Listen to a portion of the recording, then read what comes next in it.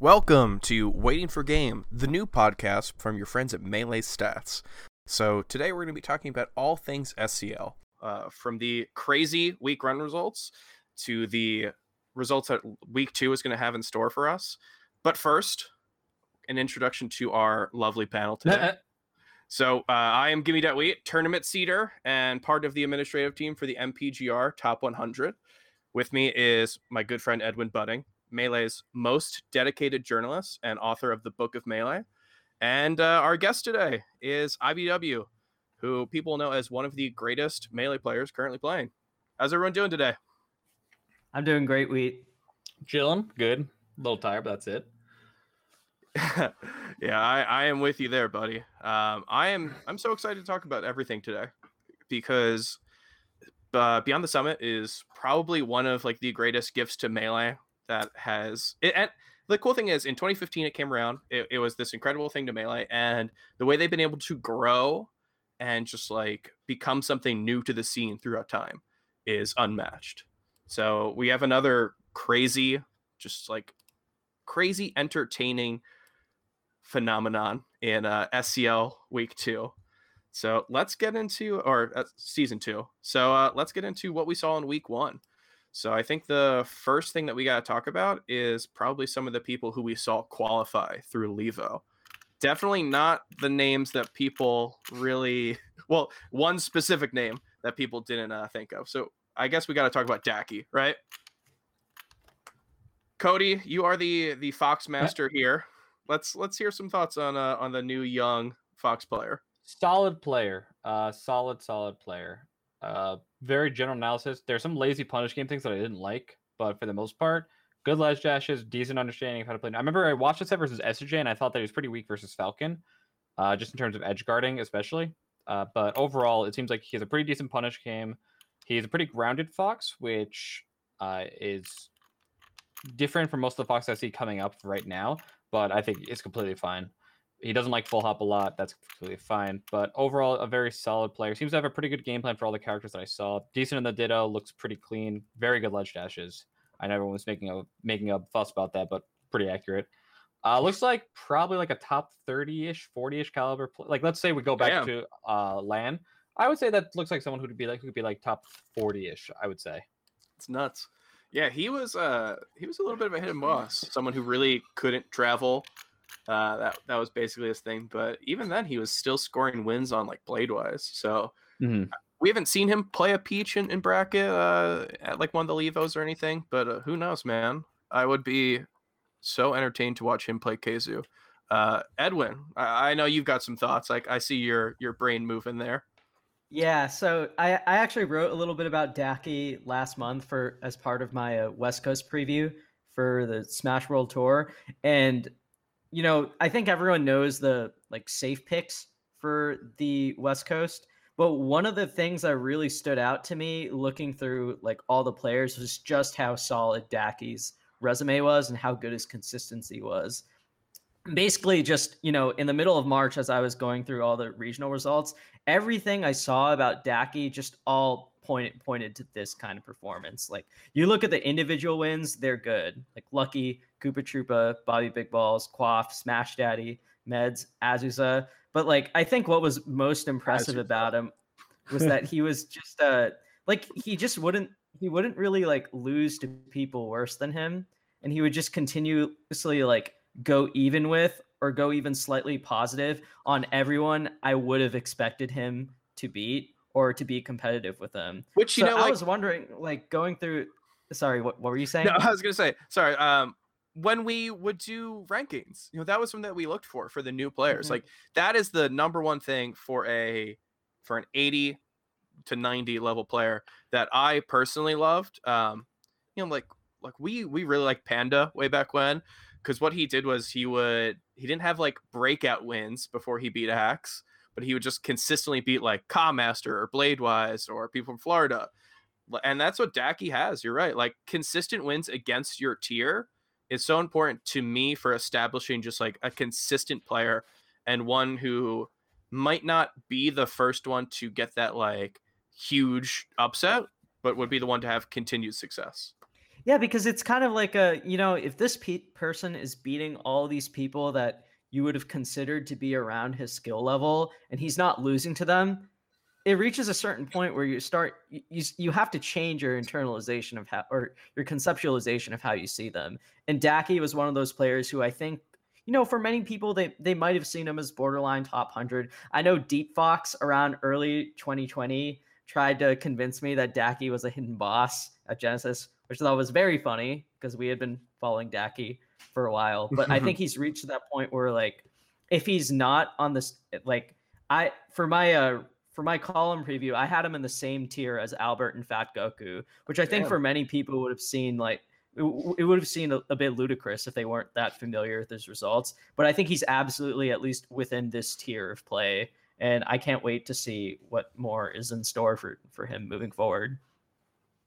I'd say he's definitely like slightly worse than them, but it's not unreasonable to put him around the same. Like I wouldn't if someone was like, oh, it's like Fat Goku and Albert, and then like the next tier down is like Daki, or like bottom of that tier, and they're top of one tier, then I don't think that's unreasonable. Yeah. Yeah, Albert and Fat Goku have been around for a while, so I'm inclined to think that like those two would probably have the advantage over him right now, just out of certainty. But I think Daki's trending very upward, and he looks around that like competitive with them for sure. Yeah. Is there anyone else from the qualifier from Levo who like really stood out to us? I know that Neologism from Ontario, like, dude, top 8. I was not able to watch Levo until top 8 because I was working. Melee stat or patreon.com/melee stats. if you want to stop me working. But I was only able to catch top 8, and I only got to see him get like really clowned on by Kobol, which is very funny. Kobol is such a nice, mild-mannered player, and I saw him play like dirty versus this guy. Kobol's a dirty player. Kobol goes for crazy crap on everyone. It was very mean to watch, but I enjoyed it. I love Kobol. But what did you think of his run beforehand? He had a couple really solid like up and coming wins.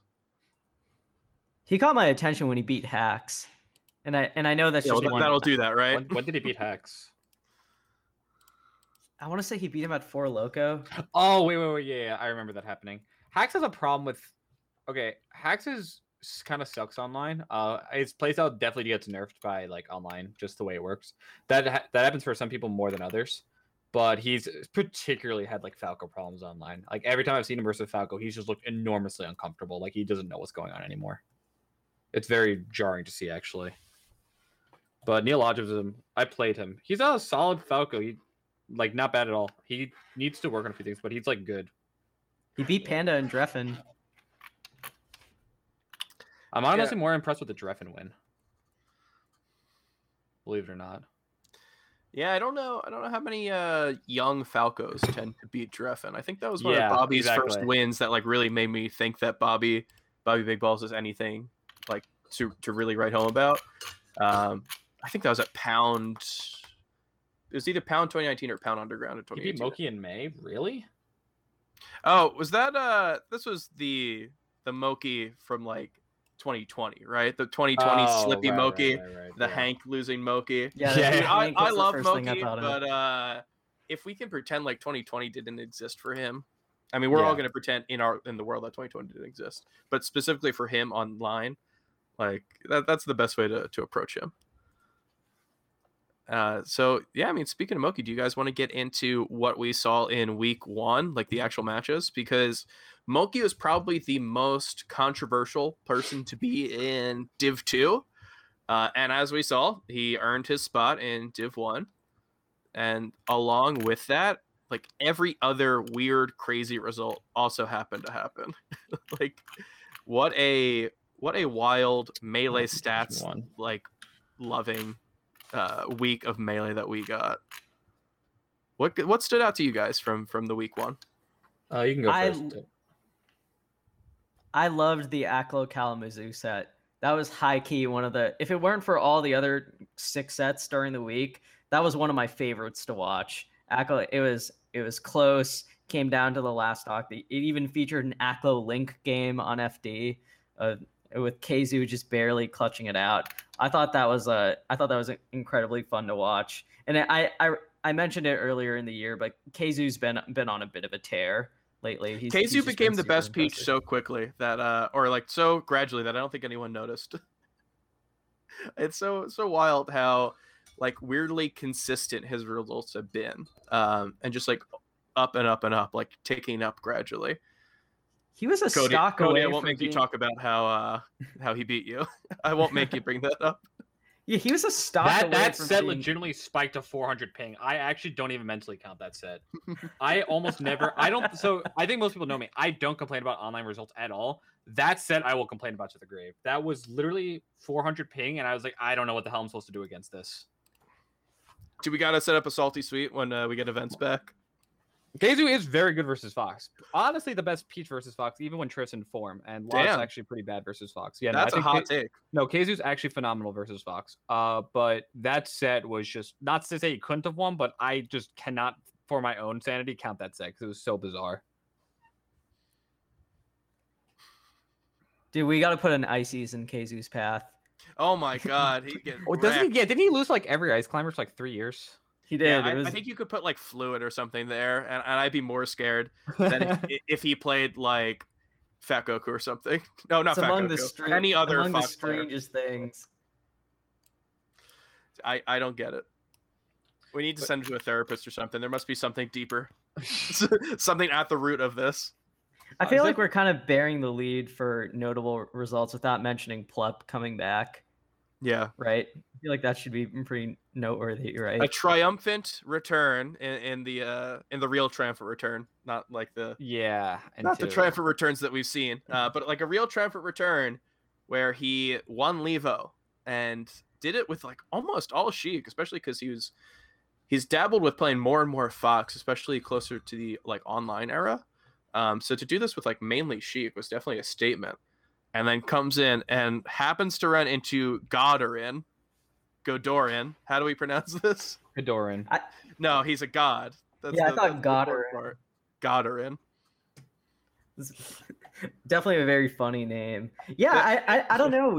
I think I maybe this is naivete on my part, but when he 3-0'd or 3-1'd or 3-0'd Gatsu at Levo, I thought like, oh my god, there was a part of me for a second that thought, oh my god, nothing's changed. Like Plup is still like amazing. Like I really thought Gatsu was like, maybe would take a set, but man, Plup beat him so bad. Like Plup is going to destroy everyone at SCL that he plays and prove himself that he's in like the top tier or whatever. Like I was genuinely surprised with how solidly he thumped everyone at Levo. Maybe I just forgot about how good Plup was. I think that so I watched most of Levo. He was definitely still off. Like, I know he was complaining about his controller, and I could see it in his play. Even when he beat Gatsu, I think he beat Gatsu that badly more because he was like a comfort thing for him because they've played so many sets. Obviously, he's probably really familiar with Gatsu's play style. And it was still clear that something was off when I saw him play. He was missing a lot. Like, normally his movement is what separates him from like everything else, from like a lot of other Sheiks. And the quickness, when he tried to move really quick, he stuttered a lot. Like, there was a lot of stuttering in his movement. He would get caught in his movement a lot, and I'm not used to seeing that from him. And he did say that a lot of connections were lagging. There was a bad controller, and I 100% believe that because the play reflected it. I mean, I could see just watching him that okay, yeah, you're still good. Like that was bad Plup, and bad Plup's still good enough to literally body everyone at Levo. But you have played that badly. If someone who's even okay, decent or like top 30ish runs into you and they're playing really well, they're going to beat that level of play. And that's kind of just what happened in Levo, which not really his fault. He doesn't have a functioning controller, but unfortunate. Yeah. I mean, that type of stuff speaks to the quality of the player who made the upset, right? Yeah. Like, you can have Mango playing on a bad day and put him through bracket, and he can do super well still. But if you have someone who's able to capitalize on that, then you got to give props. Yeah. Like, I think of it like if Plup's play can like dip down to here, but he's like always up here. Mm-hmm. And if Kadoran plays up here, but he can dip to here, it's right in the same range. Like, what do we see from Kadoran going on though? Like, I have continually thought, as much as I love him, I was like, this has to end, right? This has to end. He's not the next top 15, top 10 player, right? But dude, his results, every time I think he's going to lose, he just manages to scrape it out. So I don't really know what the future is going to hold for this guy. He needs to speed up. That's the biggest thing. He's a very, very smart player who has a lot of really good ideas, but literally does not have the speed to combat with, like, especially a really good Spacey right now. Maybe I think he can get away with it more versus Falco just because of the way the matchup works. But against like a good Fox, I think like any Fox that plays well, he's just gonna get ran over right now. That's what I saw from like SFAT wasn't even playing super fast and still ran him over really, really badly. And so I'm wondering, like, you get any crackhead Fox like Panda playing well, I think would give Kador like a literal nightmare. You get that type of Fox, and I need to see a little more speed from him. I need to see a little more speed to see that he's going to play like Plup when Plup's at his form. Not to take away from his win, because it's like, I don't care if someone's playing well or bad. Like, if you beat someone, you beat them. Good stuff. It's more a reflection on you than it is a negative reflection on them. But for me, from what I see from their play, I need to see a little faster decision making. I need to see more comfort playing in like scrambles. I need to see a faster play. But I think he definitely could beat top 20, especially if he gets all that stuff figured out ASAP. Does he beat Android Zero right now? That's the big question. That dude's a robot. Edwin and I are convinced that Android Zero is the best player in the world. The greatest player of all time. Even when he gets like 13th at stuff, I'm like, oh well, the best player in the world got 13th. Wow, how about that? He's kind of crazy. His name fits him. I think once I saw him like 4-0 NMW in a 3-0, I was like, damn, all right, this kid's for real. MW's good. Dude, I think Kadorn's matchup spread is so interesting. You remember around when he was getting good, like when he started turning the corner on Squid and even taking sets from face roll, the players in SoCal that would actually give him problems were people like Null, and his Fox matchup was one that he wasn't like as caught up in as some of his other ones. Yeah. Not much has changed. And I played him pretty recently in bracket, and he took a game, but the next 3 games, I was just like, I'm turning my brain off and just running at you. And it was just not close. Like, I did not feel like I had to try. And again, that's the way it should be for a lot of things, but you need to be able to get past that for me to be confident that you're going to consistently beat top Spaceys. And you need to be able to beat top Spaceys to be top 20, top 15. Like, there's just too many of them. He did as far as his Falcon matchup goes, he seems to be making a lot of progress on it. I know he actually ended up breaking Gatsu's massive tournament win streak a couple weeks ago or so when he 6-0'd him at TMT. That's impressive. That's good. Gatsu's really good versus Marth too. I think S2J is the last one on his hit list out of the active West Coast players. S2J has given him a problem for a while. Well, I mean, S2J, self-proclaimed third best player in the world. Anyways, moving on. That's one of my favorite things about week 2 is that you talk shit week 1, you still got 3 more weeks of it. Sample size is a bitch, ain't it? Apparently, I entered 3 tournaments. One of them, nobody remembers this. This controller, I'm using Z to jump and X to grab. Oh yeah, I changed that a month and a half ago. I know. Just say you're on box, then people will think your results are really good. True. Nothing made me be more impressed by Leffen losing to Pipsqueak than knowing that he was on box. Like, it's so funny how impressed by Leffen. Yeah. I saw him lose, and I was just like, damn, he's so good. Speaking of box players, Hacks, we talked about Hacks. Hacks is he's done. He's out of the week 1. He was invited to Division 2. And now, if he wants to get back in, he's going to have to qualify. So I know that, Cody, you talked about how definitely someone whose playstyle is a little nerfed. He's one of those players who's kind of built on LAN and never really liked online. It was like him and Fiction were huge holdouts until you kind of had to play if you wanted to remain relevant. Mm-hmm. So I'm not surprised by that. But are any other players who are surprised to see drop from the World Tour or from SCL altogether? Axe, I want to be surprised by Axe, but he hasn't been grinding, and he lost to 2 people who've been entering tournaments every week and are pretty much okay with net play, and I know how much he hates net play. So it's I want to be surprised by Axe, but I'm not.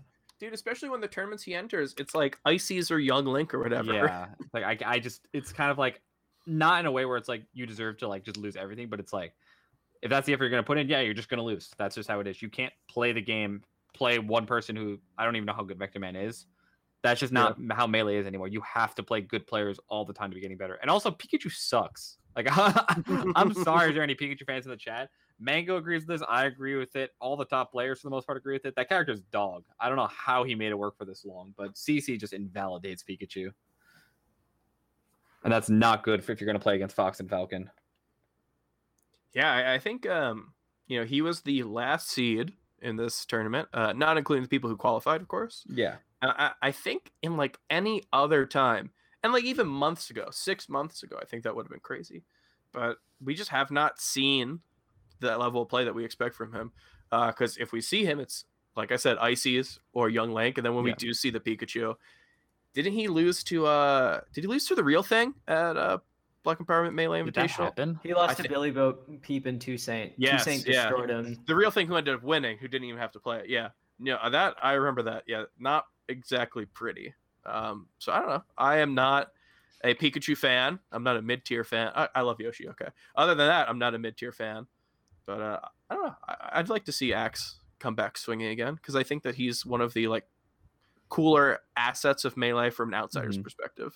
It could be kind of funny because if he kept like slipping enough, like maybe he gets like I mean, I doubt it would ever get to this way, but like if he got like 16th seed or something at like some huge event and he played Zane like super early, or more realistically, if he got like 8 or 9 seed. Do you think he's playing the long con? Is he gaming the system? Yeah, he's just trying to get Zane. He's gonna go to Summit and he's gonna play Zane round 1.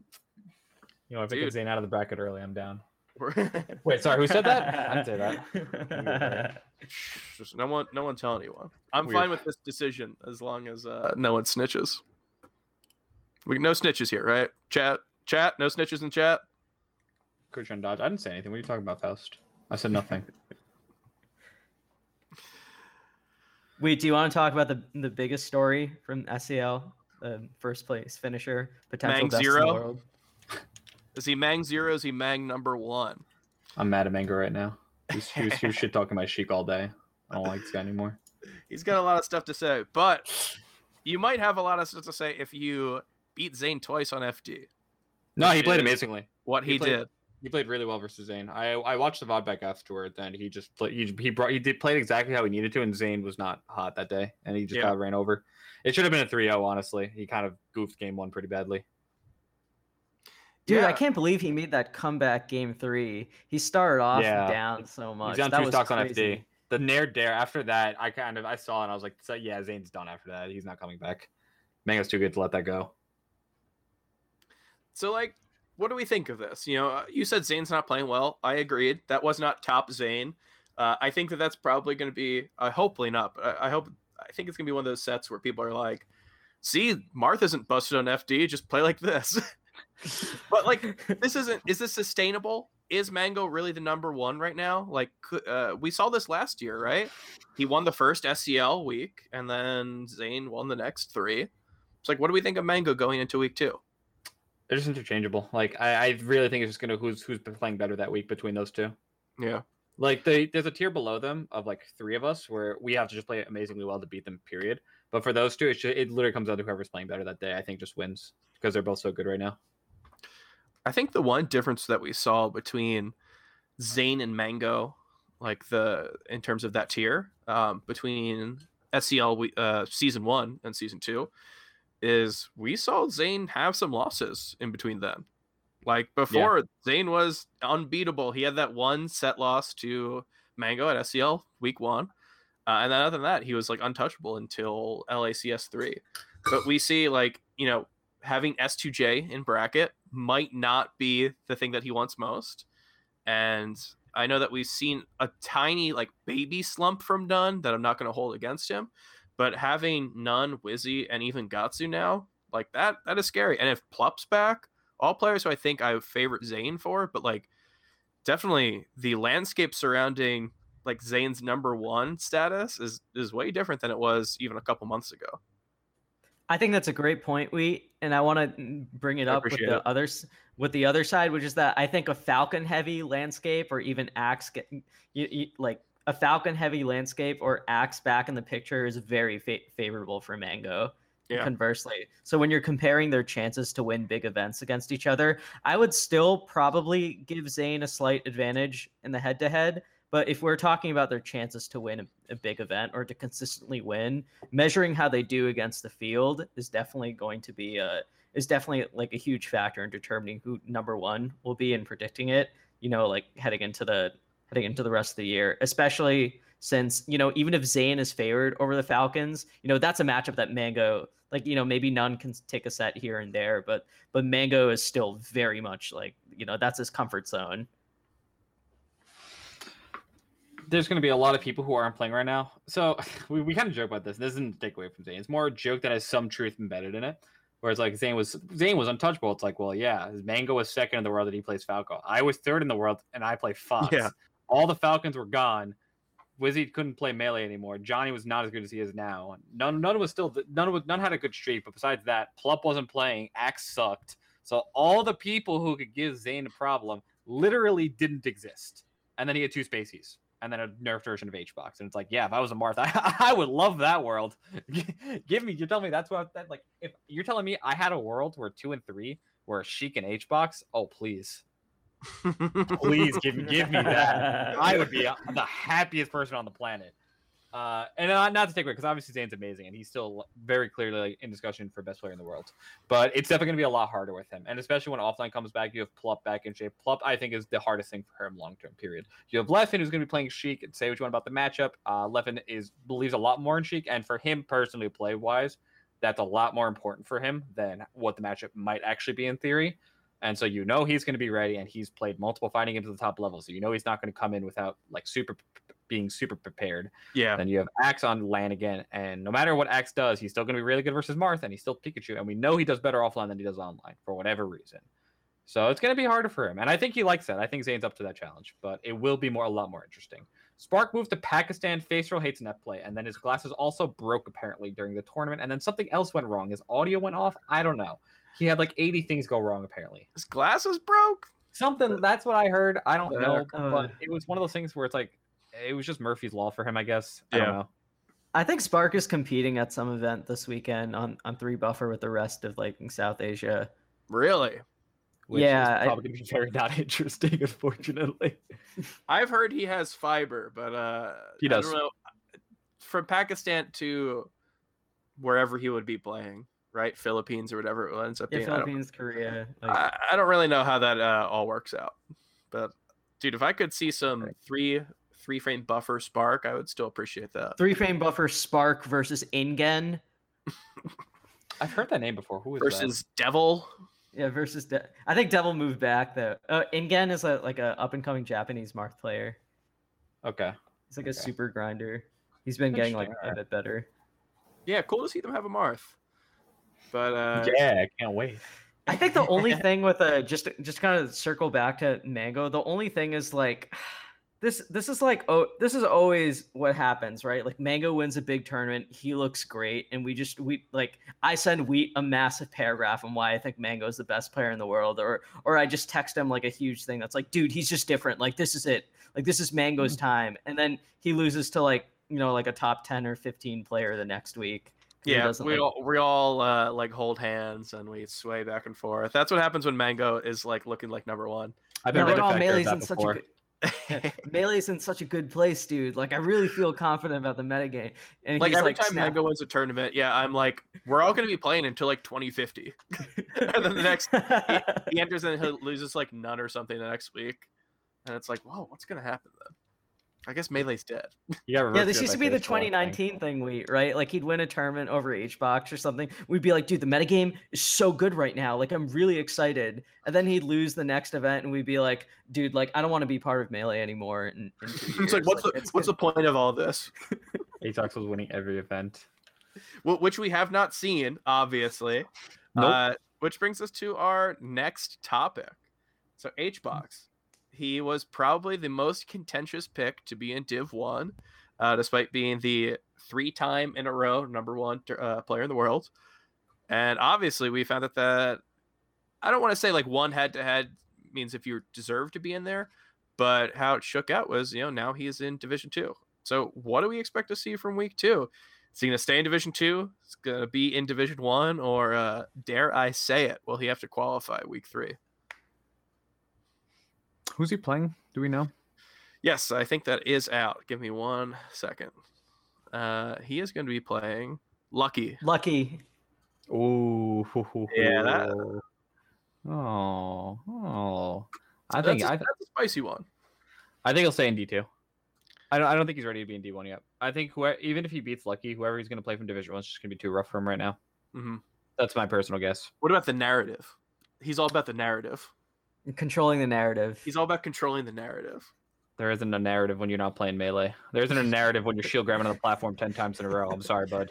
Well, you say there's not a narrative. I guess you haven't seen the tweet where he said he found out how to fix his overclocking or whatever. What was that? What was that tweet about? It was a Windows update. Dude, I saw that and I just rolled my eyes. I was like, dude, you've been playing for a year now. Like this is not going to suddenly make all your losses disappear. Like, yeah, I'll forget about when Fable double 3 stocked him on Dreamland because of this Windows update. HBox 15-3 versus Fox in quarantine. He's like 2-12 versus me. What? How is he 15-3 versus Fox? I've farmed him at every event. I do think that like once you go below you, like dip below you in terms of Foxes, this is like the HBox effect. As good as I think these Foxes are, I've talked to Edwin about this. Give me like a PR Yoshi, like a 5th place, in their region. Let's go Beezim. And Beezim or Whiskers or dude, I can even like Egg Money. I think is going to beat HBox before SFAT does. You might not be wrong, actually. So, I think there's some spell that HBox has casted where. I'm so happy you mentioned this because I think weirdly enough, like if you give me HBox versus someone he's played and beaten before, like Aklo, SFAT, and Lucky, I think if I were to predict HBox is probably like favored in that. But if you were to give me like HBox against Ben, like all of a sudden we're in the danger zone. Like. If HBox makes it to winner's quarters at a big event, I'm like, oh, he's very possibly going to win this whole thing. But it's the like round 2 pools of an online major. And I'm like, damn, he's got to play Lemon Juices? Yeah, I'm not sure about this one. Yeah, so Cody, I wanted to ask you, like, what do you think's different about him against like those familiar Foxes versus like Azel, for instance? What's the difference in how they play it, which make it he has some scarier? Kind of convoluted like mental block going on right now that I don't know if I want to completely go into, but the long or the shorter from what I can figure out is that when he plays someone that is kind of coming up and that he is considered considerably worse than him or like not as good but he could technically lose to them, I think like his ego prevents him from actually trying, because if he tries and loses, I think that's a lot worse for him than if he just kind of like, they're so good. Like Ben's this alien Sheik player. I could never hope to achieve this level of Melee that he's playing right now. Meanwhile, Ben's like top 30, 40, and this dude was number 1 3 years in a row. But whatever. And it's like he literally, like I'm watching the gameplay. He literally doesn't play the game against these people. And I'm watching it. I'm like, dude, what are you doing? Like he'll like just drift down lazily without any drift or like air dodge or fair, and he'll just get faired by Sheik. And I'm like, huh? Like you're Jigglypuff. Why are you getting hit so easily? And it's the most bizarre thing to watch. But then he plays against Zane, and he goes game 5, and I'm watching this, and Zane didn't play amazingly, but he didn't play terribly either. And I'm like, whoa, what the hell? This is not the same HBox I've been watching all of quarantine. And he'll do the same thing against me. He'll play for a game and he'll start out super strong. And then the second anything goes wrong for him, or the second like he fears losing, he just crumbles completely. And it's just really bizarre. Do you think it's like an established game plan? Like even if it's subconscious, like is an established game plan versus these people who he's played for like 5 years or longer? I'm sure it's part of it. I'm sure there's like a level of comfort that comes with playing those players that he's played so many times and he's beaten so many times, and he kind of knows what it's like to feel when he's beating them. Yeah, and I'm sure that's definitely part of it. I wouldn't discount that. Yeah, I don't know. He is one of the more interesting people in Melee right now, which is why he controls the narrative. Oh, yeah, I guess so. He got that going. Like he'll take a set off all the top players at some point. Like he'll beat me. He could beat me at freaking thing this weekend if it's possible, but it's not likely. And I would put a lot more money on someone worse than him beating him like any of the super top right now. Mm-hmm. And that like kind of space where he's in, where I think he does solid against the established top players below the top like tier, top 2 tiers, whatever you want to call it.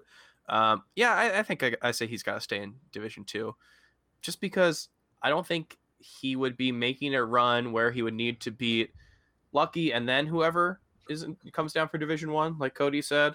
Yeah. But also losing to Lucky, and then he would have to lose to whichever like player makes it through qualifiers. Yeah, I don't see I that don't know. happening. Unless it's like Plup or something, that would be I think Plup's done. I think he said he's done.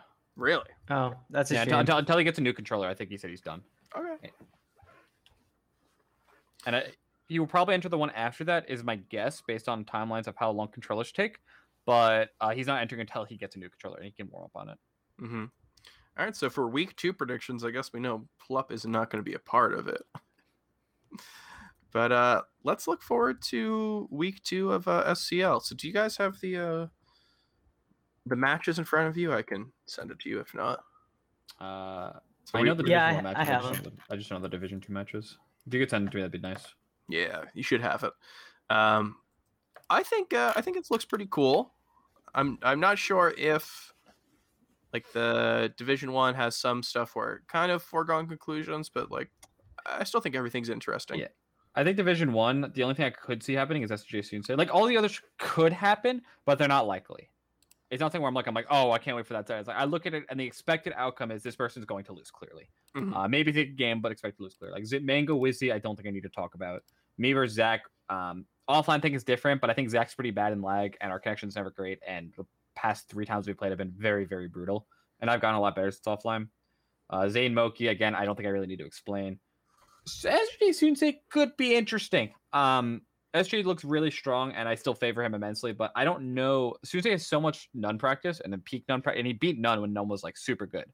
And so I think that's definitely possible.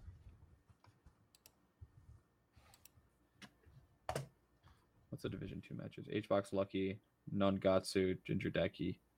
That'll be a good test for Decky. Yeah, I'm For curious sure. to see. I haven't seen like. I'm curious to see how that would turn out. I think Ginger's a pretty like tall order for someone like that. You know, like Yeah. up and coming box. Agreed. Can I answer one of the questions in chat? Yeah, go for it. Do we know who won the coin flip for third between Cody and SOJ? So Aiden messaged me right after I lost. He was like, which of these players would you prefer to play against in next week's bracket match? And I was like, I don't deserve dog shit right now, dude. Just give me who the fuck ever. I don't care. And so I'm assuming I got 4th pick for that reason. That's my very honest guess. And I only gave him that voice because I was very mad that he messaged me right after I lost. It's a very Aiden thing to do. Yeah, no, I love Aiden, but I was like, I'm not answering this right now. Yeah.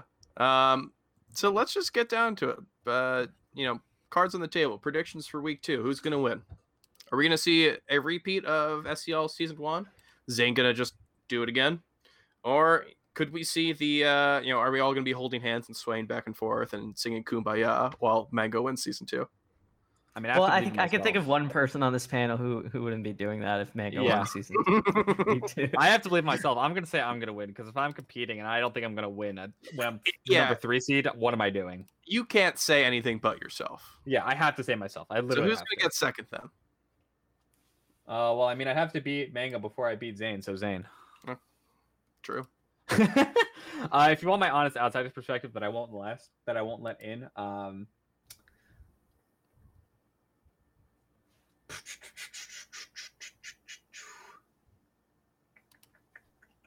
I think Mango. Damn. Honestly, I think Mango. I'm sure Zane's gonna grind this week to get better. I think that's the thing, right? Zane's such a huge grinder that I feel like it's tough to see him lose multiple events in a row. Yeah. Moki has a shot at beating Zane the same way Wizzy has a shot at beating Mango. They have shots, but it's not likely. Edwin? Yeah. Thoughts? I'm thinking Zane. I'm gonna go with I'm gonna go with Mango. I think beating SJ afterward would be. I think Soonsei could beat SJ, but I would still have SJ as like the solid favorite. Yeah, Mhm. same. And I think just Mango looks really good right now. I can't see him losing to Wizzy, and like having a very favorable match coming first is, well, I guess you could say the same thing for Zane, but I don't know. I just like how Mango looks right now. Damn, I should say mango. That seems the fun answer. But it's already set in stone. So we'll see. We'll see next week who's right and who's wrong. And coming up next, we're going to have a super fun segment, the Edwin Budding Stock Exchange. But first, we're just going to go to a short break.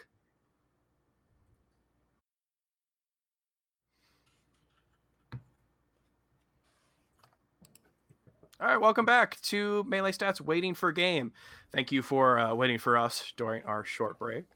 So we are going to get into our next segment, the Edwin Budding Stock Exchange. You know, in the New York Stock Exchange, split-second decisions can save or lose thousands of dollars.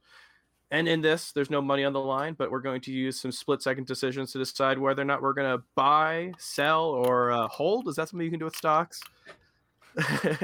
we're gonna decide on players and melee concepts, just whether we're not going to buy or sell or hold them. So let's go, Edwin. You are going to be our stockbroker for this, right? All right, awesome. I need your help, guys. I have a ton of shares. I don't know what to buy. I don't know what to sell. I don't know what's a good stock on the Smash market right now. I don't know what's a bad stock. I don't know my left ear from my right. So here's what we're gonna do. I'm gonna give you guys 7 quick questions. You guys are gonna give me your best possible answer. At the end of these 7 questions, the person who's given me the better answer more times is gonna get a minute to speak about whatever they want. Sound good? All right. Can I force the other person if I win to speak about something that I want them to speak about? Because I think it'd be funny. Oh no, that's me. Come on, man. Yeah, I didn't exactly think of. I'm down. All right. I'll think about it. A play agreement. Okay. I'll think about it. Sweet. All right. The first question I got for you guys: buy or sell Aklo? Sell. Buy. Give me your quick explanation. Dude, anyone who tweets this much about how they're not camping and talks about how great their link is, I'm not going to buy that. Okay. All right. My answer is a little more based on facts, I guess. He's been super swamped with schoolwork, and he's done with his exam starting tomorrow, so he's actually going to start grinding again. Damn. And I know he's been super swamped with schoolwork for like the last. Because the 3 insider weeks. Information. Yeah, get trolled. This is insider trading. That's what you call getting better played. All right. Stewart did.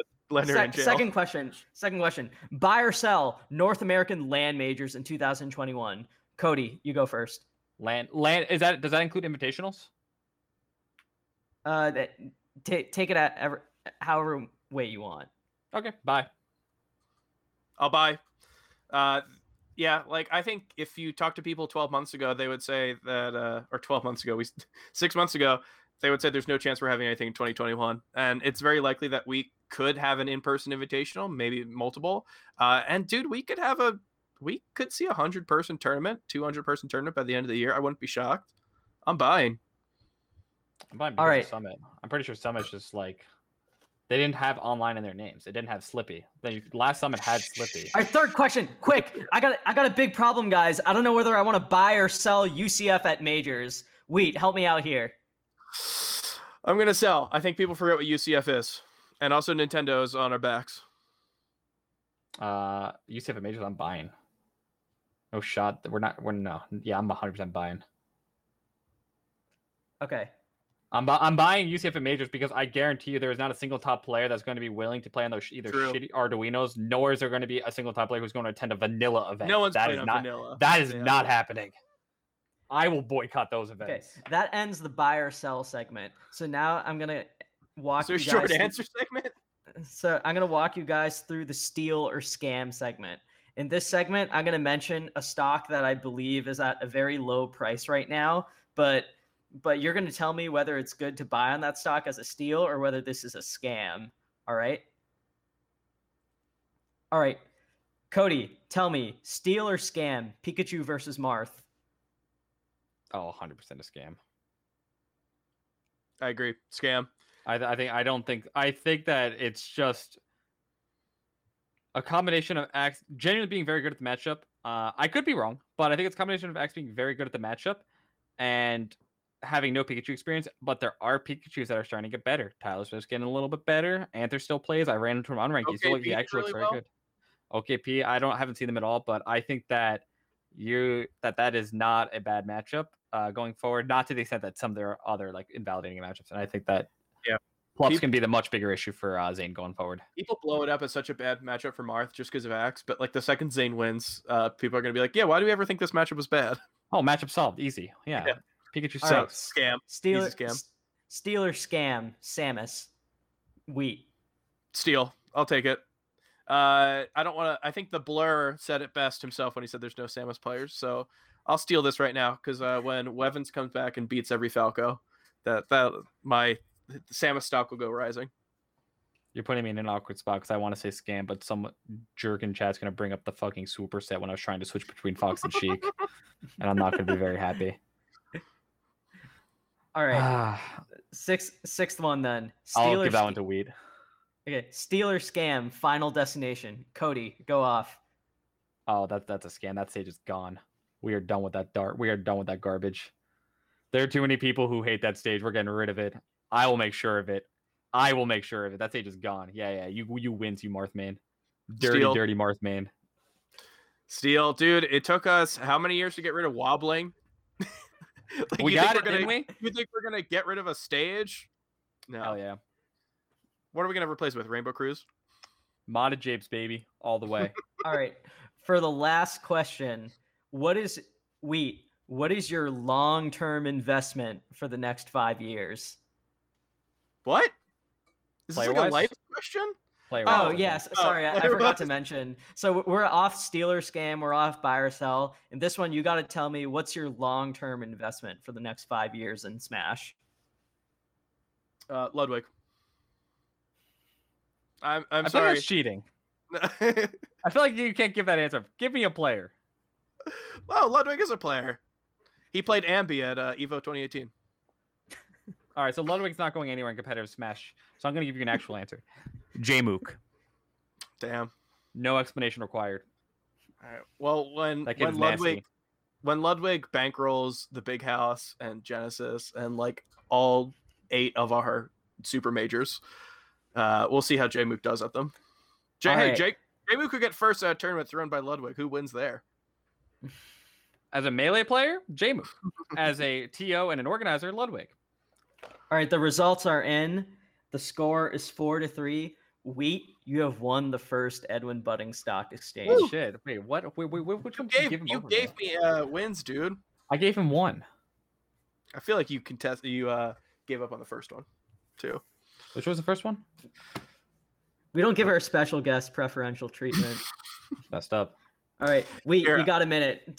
Share whatever you want with the world. I'm gonna do the IBDW clause, and we're gonna make Cody speak about for 1 minute about something he doesn't like. Oh, great. So let's talk about how Marth loses on FD versus Spacies. Well, you see, Marth does lose to Falco on FD versus Spacies because Falco has a fantastic neutral game and actually has pitched a consistent pillar combos from 25 to 90% and a reliable way to win neutral below hand. So as long as you define Spacies as Falco, that's fine. If you lose it to Fox, yeah, if the Marth is really, really bad and doesn't know how to train up, doesn't know how to pivot, can't punish properly, can't edge guard, can't play neutral, and has to play a top 10 Fox, yeah, I would say that Marth probably loses on FD most of the time. I could see that argument. Probably. Good enough? Is that a minute? Sure. Stop the clock? Yes, We'll pad it out. Like that. Sure. Cool.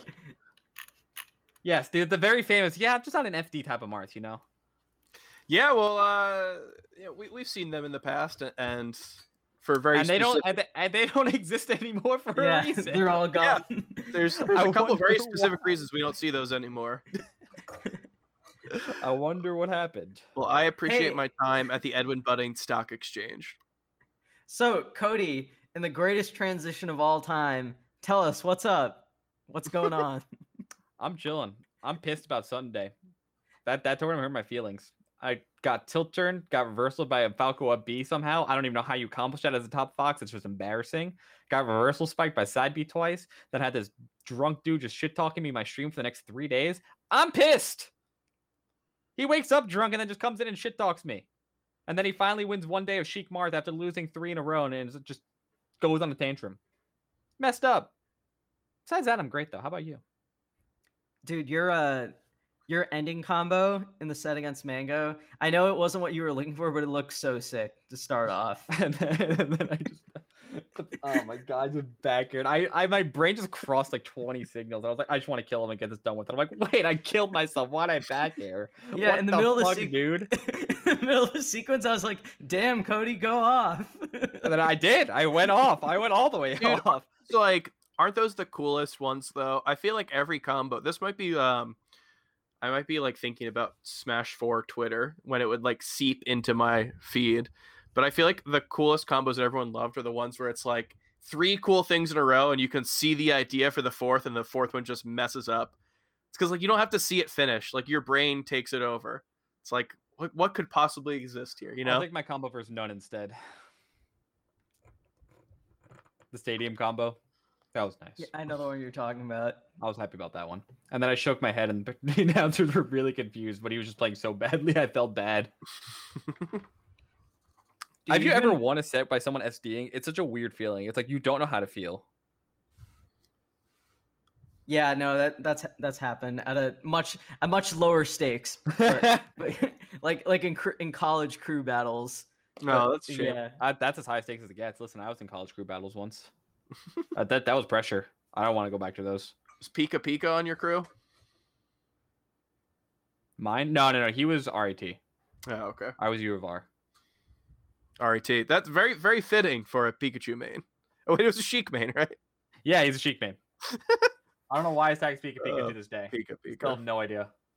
dude, you've been playing a ton on stream with like Mewtwo King and everything. So in a way, like you're Speaking of players who are named after characters that they don't main. yeah, you've been playing a lot with someone that I think like not many of us have been able to like see, you know, even just play Melee that often. So I found your streams them pretty interesting. What's that been like? It's been cool. I think I'm trying to get more people to play. Like, I want more top player practice at the end of the day. I'm just kind of greedy like that. And so I just want to play with them. And it's good content.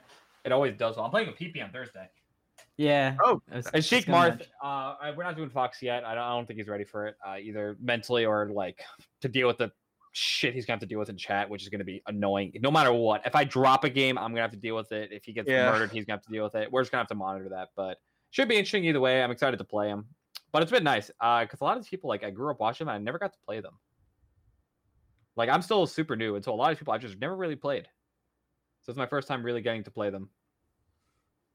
I've never watched PPMD play a game of Melee at like in live. wow, that is nuts. That's crazy. I guess I watched Battle of Five Gods, but he was washed by then. Yeah, I think that's a different PP. Yeah. Yeah, it's crazy how that's an increasingly like common thing from not only people like who are watching the scene, but just from players. Like we have so many players who joined in 2016 or after 2016 are super good now. And damn, I don't know. I hope people get to see him play live again, like a real bona fide set. That'd be amazing. But I think that's so cool. I'm gonna have to watch that. That sounds sick. What what Edwin Budding and I have been talking about all the time is where we think Mewtwo King would be in the Melee landscape right now as a competitor. So I think like you're a good person to ask for that. You know, you've been playing him pretty consistently the past few weeks. What are your thoughts on that? Does he have time to derust or like right now, like today? Sure. Let's say Summit's in June, right? He'd be top 10 free.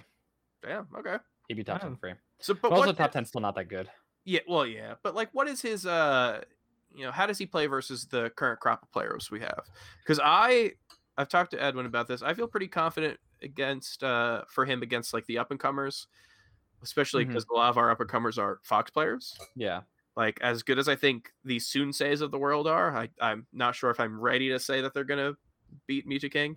But I don't know. They did play a really close set at Genesis, but I agree with you. Like give him Face Roll or Spark or dude, Ben. We talked about Ben for him. I think Ben would be tricky because Ben also is a pure jank grabber. Dude, I ran into to be fair, it was game 5, but I had to play Ben in bracket with my Sheik and it was miserable. I hated it. This dude just went to he has chain grabs on deck and he's good at them. And he's obviously gotten a lot better since then.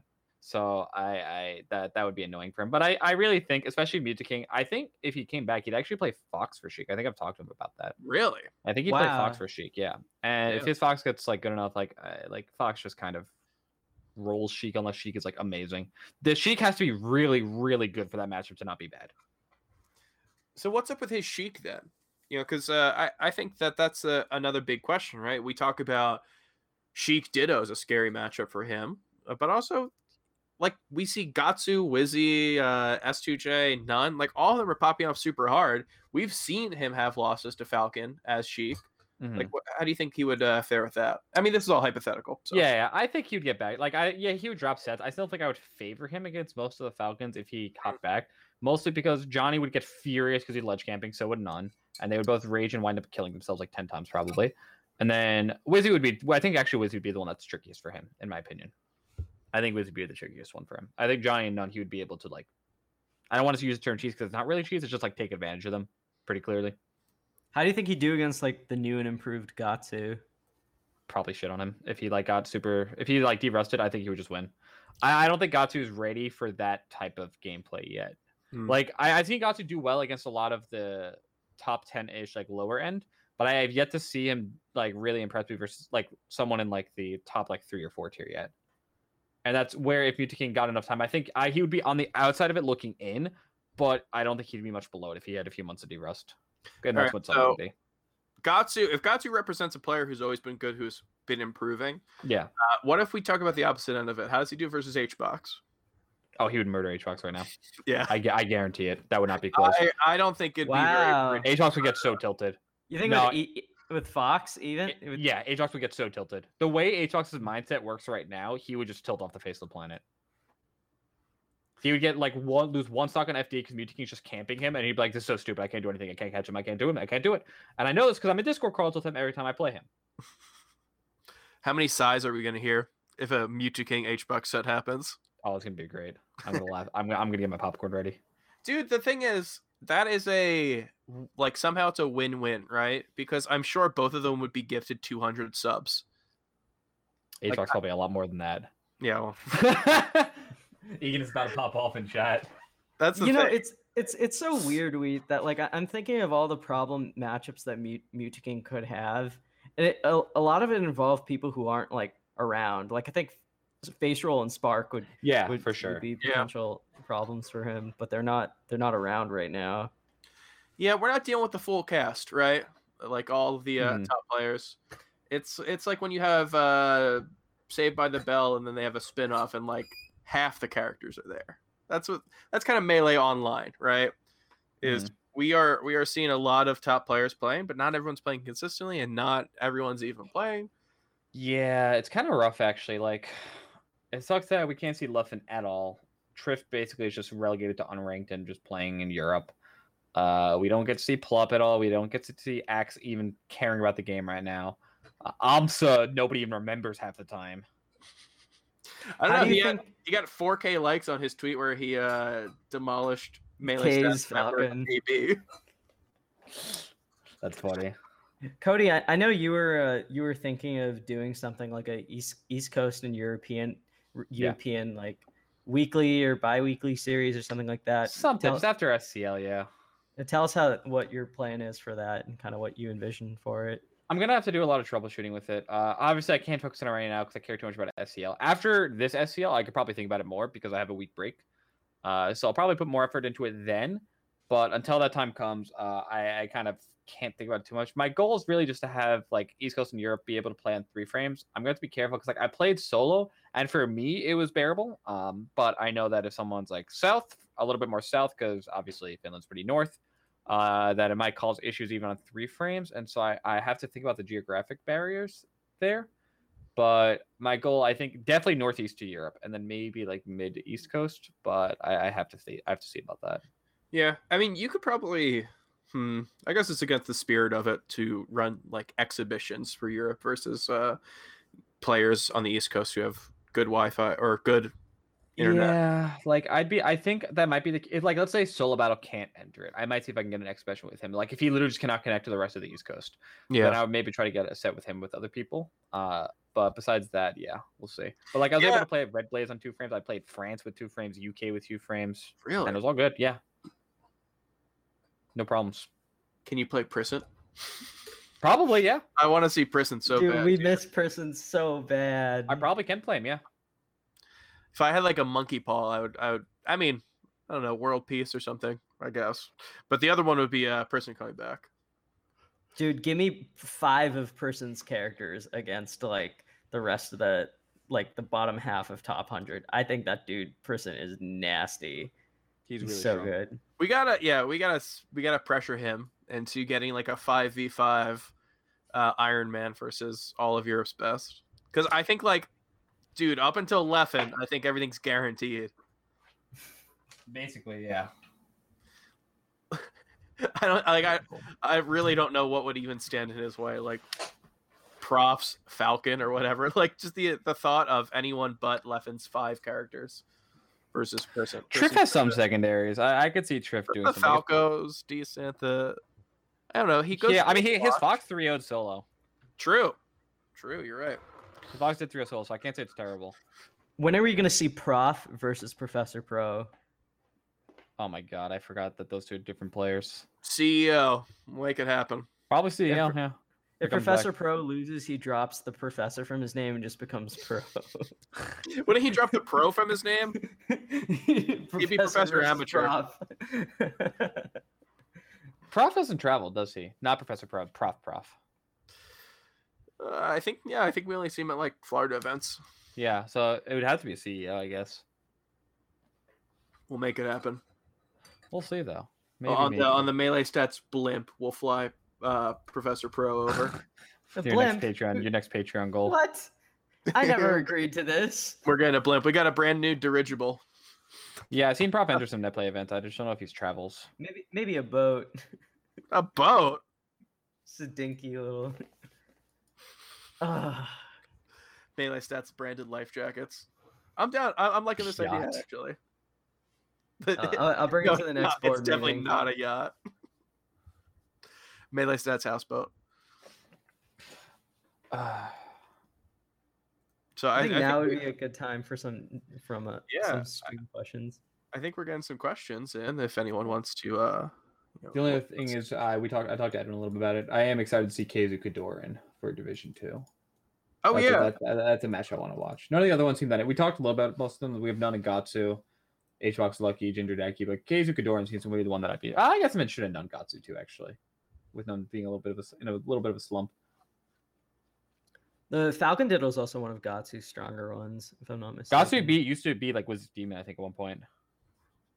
Yeah, so this is actually like this is like a old Melee Stats joke. So in the middle of like 2019, there was a period of time where Wizard went from like beating HBox on route to like 4th at Gommel to winning Smash and Splash to finishing 2nd at Smash Summit. So all of us were convinced like, oh my god, dude, like this could be Wizrobe's chance. Like he could be number 1 in the world if he has like a really big performance. And specifically Ambi when looking through the CEO bracket when we were previewing it, I think there might even be an old clip on the show. Ambi goes verbatim. He goes, all Wizrobe has to do is not lose to Gatsu, and he's got this. Dude, that was the one thing. We were all like a blood pact. We were gonna rank him number 1. Yeah. All he has to do is not lose to Gatsu. I then lost to Gatsu. I almost beat him at that tournament, I'm pretty sure. I think we had a really close set. I think I vaguely remember that. I was on vacation while that happened. So I was like stealing away time so I could watch Twitch on my phone. I'm pretty sure I was up game 5 against him. Am I remembering my events? I'm 90% sure I was up on him game 5. Our viewers are nerds. I'm sure they remember it more than you do. Dude, Gatsu is one of those, just like thinking about it, he's one of those guys who I just like, I've always seen him as so good, but he always somehow still manages to surprise me. Like between beating Wizrobe that time at CEO, between like beating Aklo at Austin Melee Bender after like we talked about how close him and Aklo was going to be. Then like when he 3-0'd Fiction last year, I know that Fiction wasn't like feeling it that day or whatever, but like Gatsu always just like randomly impresses me, even though I already conceptualize him as someone who's very strong. Oh, we have a pretty good question in the chat right now. Before that, I was up game 5 last stock. Yeah. Damn. Oh, what were you gonna say, Wheat? Before that, I want to say that Fiction also. what's going on this week for Melee Stats team members getting roasted by top players? First, KB gets demolished in that AMSA clip, and then Fiction gets DQ'd into losers at Levo, beats Melee Stats. Beats Oven, poor guy. And then DQs immediately after. He thought the set against Oven was in winners. That's so funny because he just woke up. Yeah, he found out it was in losers, so he's like, oh, whatever. Yeah. I've seen some good. I've seen some good comments. We have a good one from Koopa Troopa. Is that the one you're talking about? Yeah. Thank you. Yeah. So, upcoming top 5 player, Koopa Troopa. So, say AMSA derusts and comes to Summit. Who are new and upcoming players you think? Sorry, it's moving as I'm reading it. Who are new and upcoming players you think he'd have trouble with, and who's the best player you think he'd beat right now? So this is AMSA at Summit. You know, hypothetical. I don't think that he could even travel, but hypothetical. Where do you think AMSA lands right now in Melee's meta? Everyone comes back. I think he might be top 20. He's gonna. Damn, He's low. He's gonna have to come back to some events. I mean, it's just really hard. He hasn't competed. Like that's a really big hurdle to try to overcome. Who do you think's scary for him now? Like who might not have been a threat in 2020? Ben's a good example. I think Gatsu. Moki and Sensei would be scary. Moki and especially Sensei are Moki. both really scary. Moki's really good versus Yoshi. Yeah. All the Falcons got a lot better, and that's a bad matchup. I think the fun thing with AMSA is that like we've been saying this since 2014, 2013. Like every time he gets a win, we're like, okay, well, obviously this is the peak, right? Yeah. He can't keep doing this. And then he will dip a little bit and then come back and like beat Wizzy or whatever. Yeah. He is so amazing at continually taking his character and just like finding ways to prove everyone wrong. So Well enough, I think Fox is kind well. of the nail in that. I think Fox is the character that kind of says to Yoshi, like, no, you're not that good. Yeah. Honestly, I think Daki or Fat Goku with enough like prep would be scary. Goku almost beat AMSA at main stage. It was game 5 last. I think it was reverse 3-0 if I remember correctly. That was Or almost. I forget if it was reverse 3-0 or if he went up 2-1. Yeah. It was I watched it live. It was very close. It's that's rough. That's Yoshi gets really body. I think even AMSA said that he thinks Fox is Yoshi's worst matchup. Like I played AMSA at Summit 8, and I literally had not played a good Yoshi in bracket ever, and I pretty convincingly 3-0'd him with just like an hour of Nez warm up. And I really didn't know what I was doing in the matchup at all. And he's really good versus. Like I think he took a game off left earlier. It's just like, no, this is a bad matchup. Yeah, and like speaking about Fox, the only thing that we saw from AMSA, basically the only thing was that was it Gallant, the original Gallant in January. We saw Shunsuke versus AMSA, the best of 7. That happened? Yeah, was it best of 7 or best of 9? Whatever it It was was. best of 7, I think. Yeah. And Shunsuke ended up winning. That was. But I will say, like those kind of sets, like AMSA against Shunsuke and like his in-region sets, are very strange. Shunsuke. I thought you were saying Sunsei. No, Shunsuke. Yeah, I remember that. I remember. Okay. Yeah, I will say, like those are just like very strange sets. Like I don't know how to contextualize his records against other Japanese players. Like he doesn't dominate the region like you'd think someone of his like international playing caliber would, but I don't know if that's because he like doesn't take it as seriously or if it's just like a talent pool thing. They're just better versus Yoshi. It's a combination of things, but I think the biggest factor is again Yoshi's a mid tier for a reason, or like whatever you want to contextualize, like a low high tier, however you define them. I define that as like mid tiers, then everyone else is just irrelevant to me. There's a reason Yoshi's a mid tier, and when the best player in your region plays that character, everyone's gonna know how to play against that character. Because I've consistently seen him drop it to a lot of Japanese players who come to the US and I play them like, yeah, you're solid, but you shouldn't be beating top 10 players, like ever. But they beat him and not only they beat him with some regularity. And that's like, and there's 2 top Yoshis there. And so it's just like the character isn't that good. It's just not to take away from him because what he does is genuinely incredible. Like it's actually bizarre how good he is with that character. But if everyone is studying for that character, you're going to struggle significantly more. It's just when you're in America, you're not who the fuck's studying for Yoshi. Yeah, I will say that like maybe this is me sleeping on AMSA a little. I do think some of the like top 25 on East Coast style like the outside shots or like wild card type players on the East Coast would be a little scary for him. Like I don't know, like if I saw Polish versus like Amsa now be in scared. bracket, Yeah, or you know, or even like Zuppy Aklo? versus yeah, Aklo. I wasn't even gonna say Aklo. I was gonna say like Zuppy versus Amsa. I think is like maybe. kind of feasible.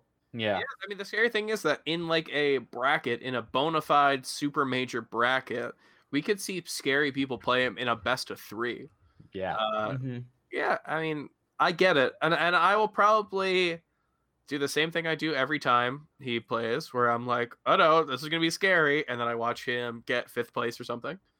But who knows? I mean, last time we saw him in America for Genesis 7 and Summit, he was, I think. Was it 9th or was it 13th or 9th? Yeah, 13th, that's maybe. I forgot if it was 13th or 9th. Even like playing Faust. Like if Faust gets an early rest, I'd be scared for Amsa. I would say Faust can do this easily. I remember Jerry versus Amsa at SmashCon. I think you're just looking at chat and wanting to guess up Faust because the actually no. Chat.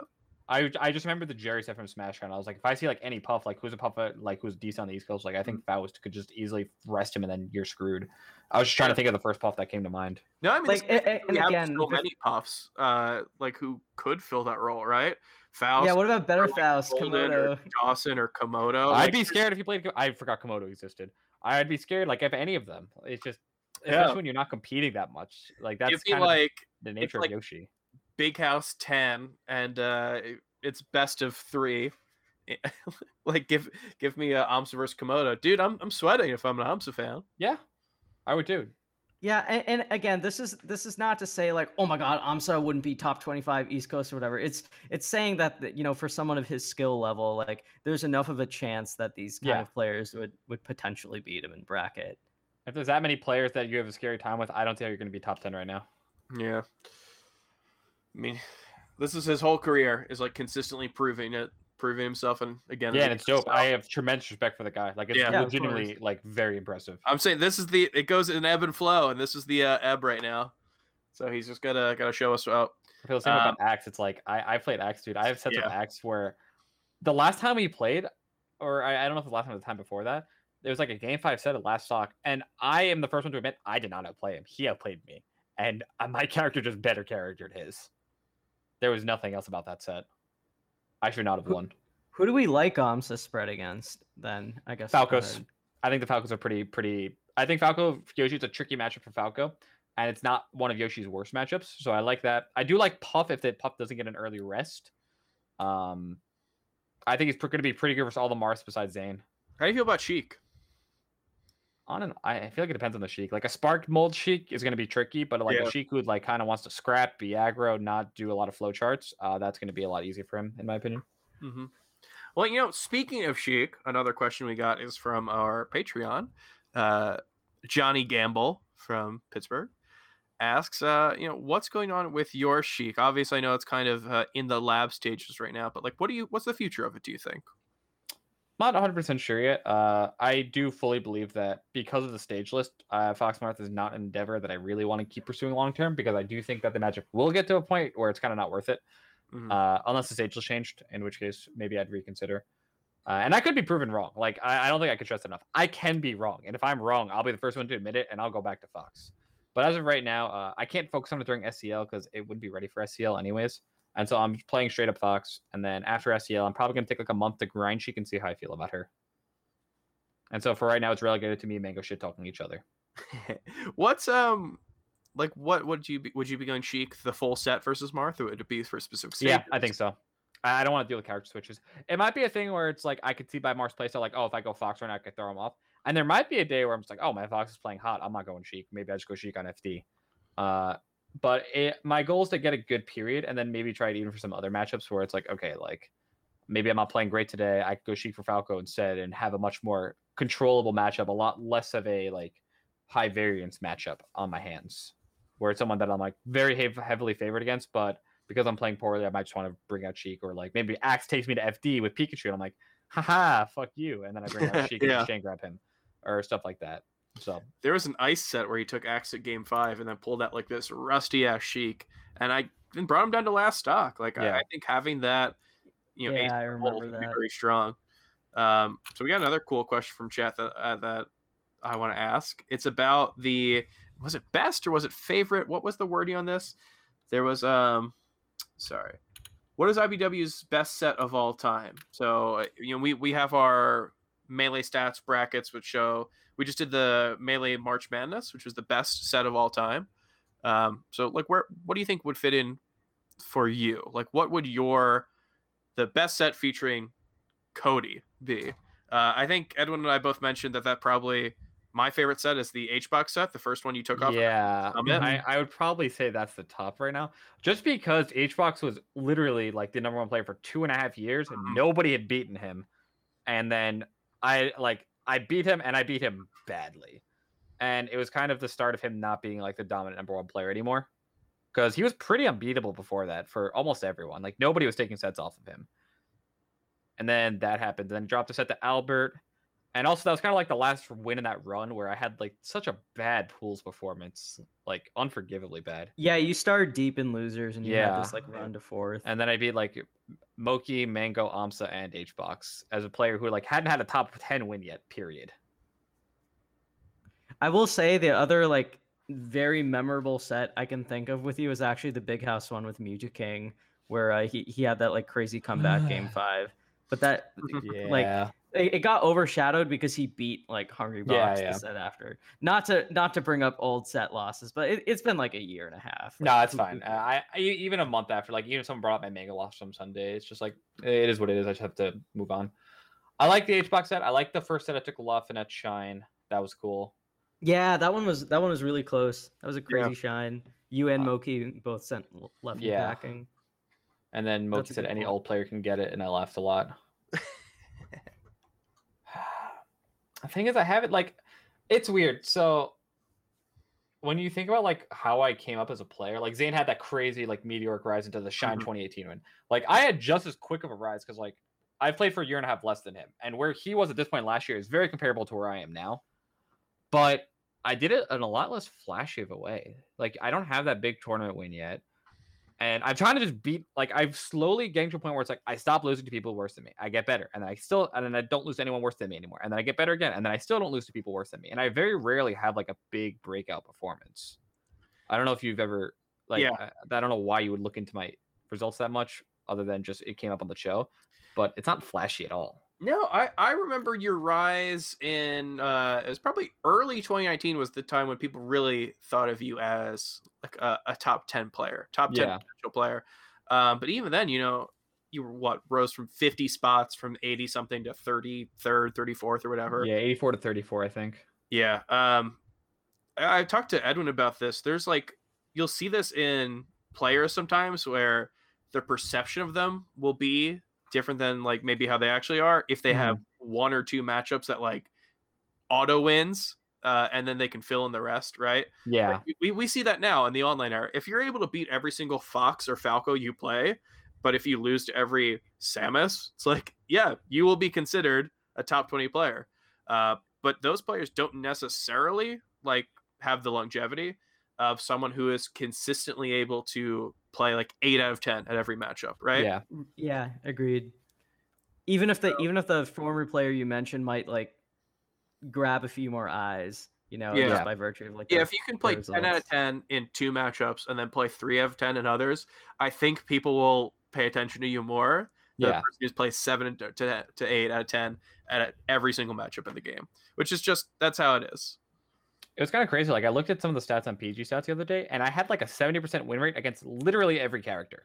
Like, there was no variance except for like, I think Puff, which Puff's my favorite matchup. But besides that, I had no variance at any of my win rates, and I was like, wow, that's like really weird actually. Because I looked at everyone else. Everyone else had some crazy type of variance there. Even Falcon didn't have a lot of variance, which kind of surprised me.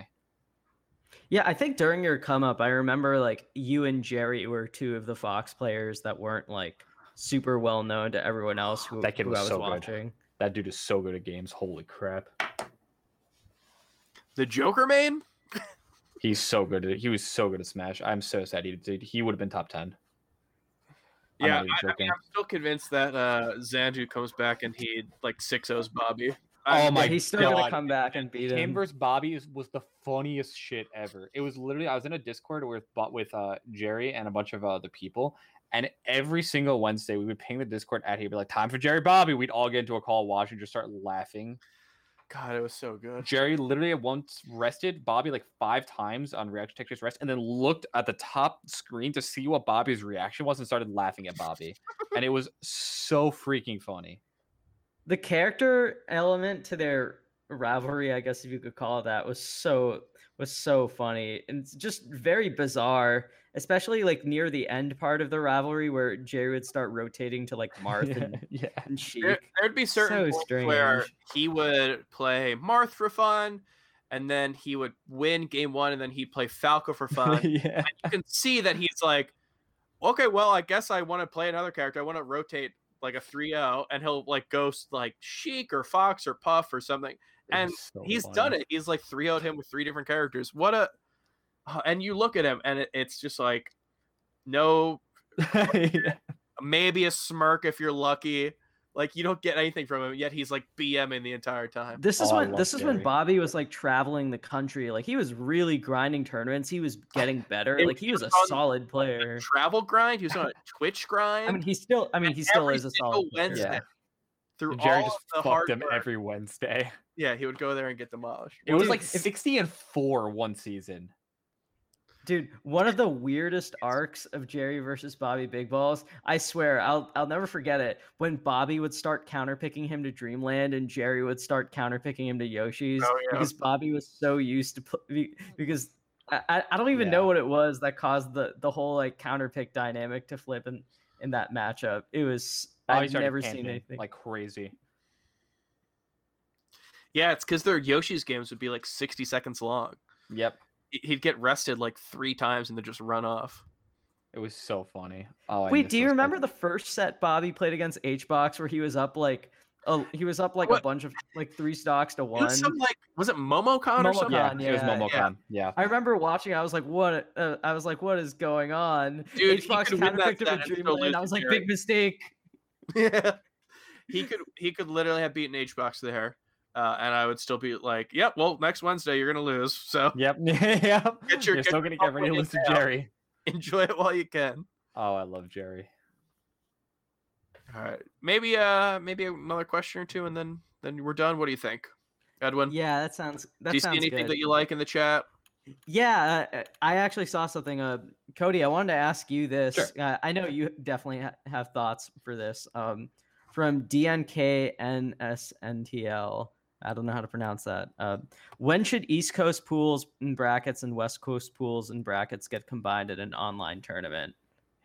If you have to implement a hard rule, either top 64 or top 64 or top 32, and literally no later. I don't know what the exact reason is, but East Coast is always significantly more stacked than West Coast. And I don't care for myself. My goal is to win the event, right? So I don't care who I run into.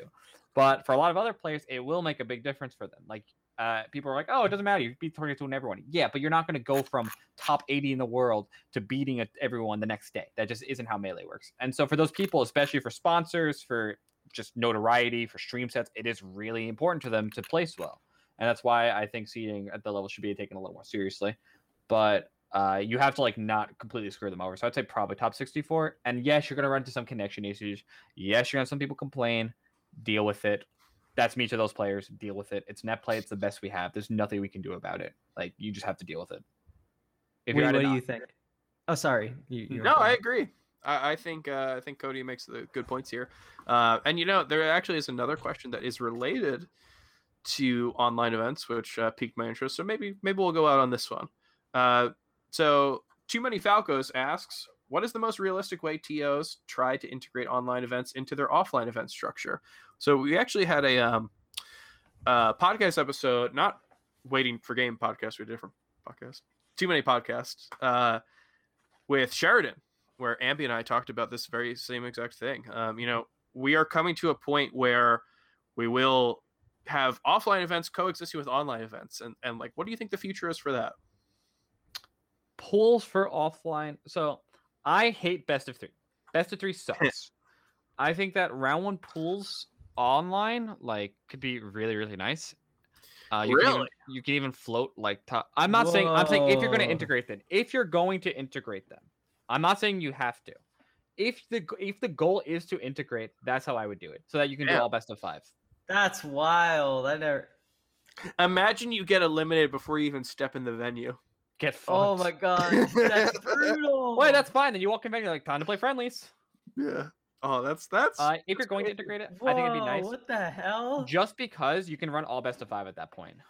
This is blowing my mind. Oh my god, how, Yeah, how did I none of was us ready think for of that one. this? I'll tell you. I think it'd be fun. I get to do all best of 5, unlimited setups, and then when people want to play friendlies, everything's not clogged because if you need a tournament set, and you can actually play friendlies during that time, because when top 64 happens, you only need a fraction of the setups at super majors, and so the rest of the friendlies are still open.